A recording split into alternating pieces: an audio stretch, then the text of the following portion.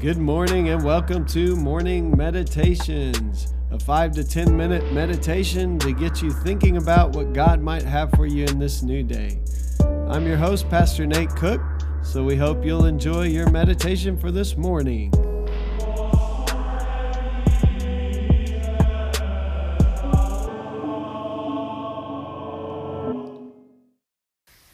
Hey, this is Pastor Nate, and this is your morning meditation for Monday, December the 16th, 2019.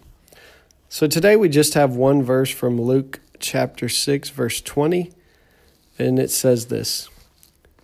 Looking at his disciples, he said, "Blessed are you who are poor, for yours is the kingdom of God."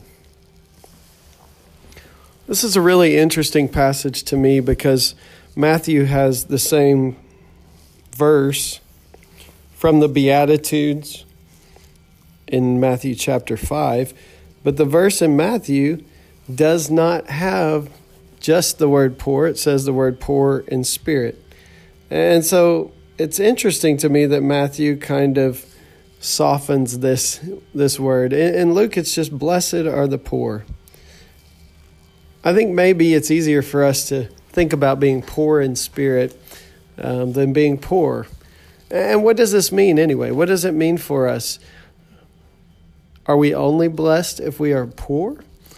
Is there something about having monetary resources that makes us less than blessed, if you will?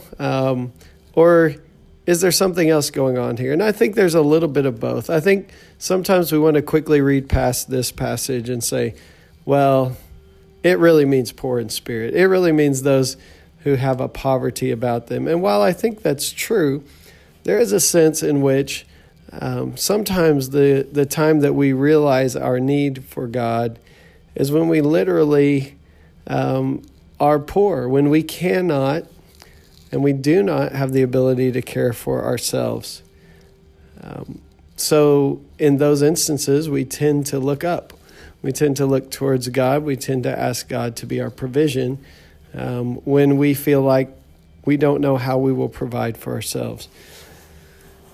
But I also do think there's a sense in which this passage is pointing to the idea of just understanding that really without God, we have nothing.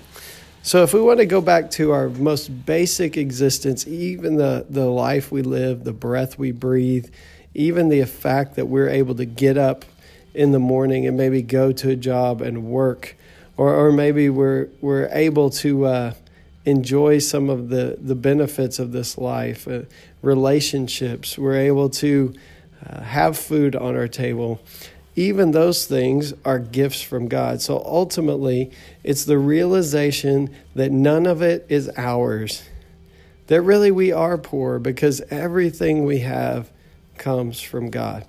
That's a hard thing for us to think about in a culture, especially in the United States of America, where we tend to want to be people who are self-made, where we're people who want to get up early and be that early bird who gets the worm and work hard and get the promotion. And all those things are not bad things in and of themselves. It's only when we begin to think that somehow we have achieved these things instead of realizing that the very life we have, the breath we breathe, the skills that we have, the ability to work, the mind that we've been given that maybe is scientific or maybe is able to teach other people new concepts, that everything we have is from God.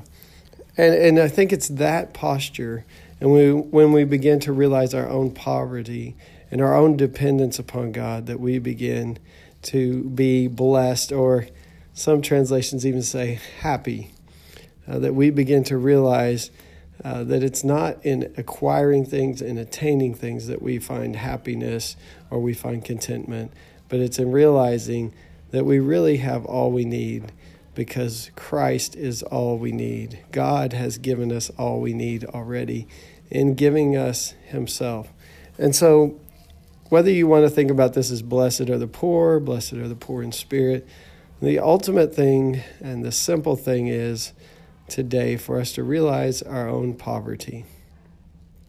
I think Paul does a good job when he talks about the fact that whether we have a lot of things or whether we don't have anything and we're in want, as Paul says, there is a secret to being content. And that is that our hope and our trust and our dependence is upon God. That we realize that all of it is God's anyway, and that everything we have been blessed to have come through our hands needs to then be used in ways that would honor God and would please God. So that all we have has come from God, and all we are has come from God, and we are completely dependent upon God for everything. And when we can get that kind of mentality about our resources, the money we make, the job we work, all the things that come our way, then we begin to understand what it means to be blessed.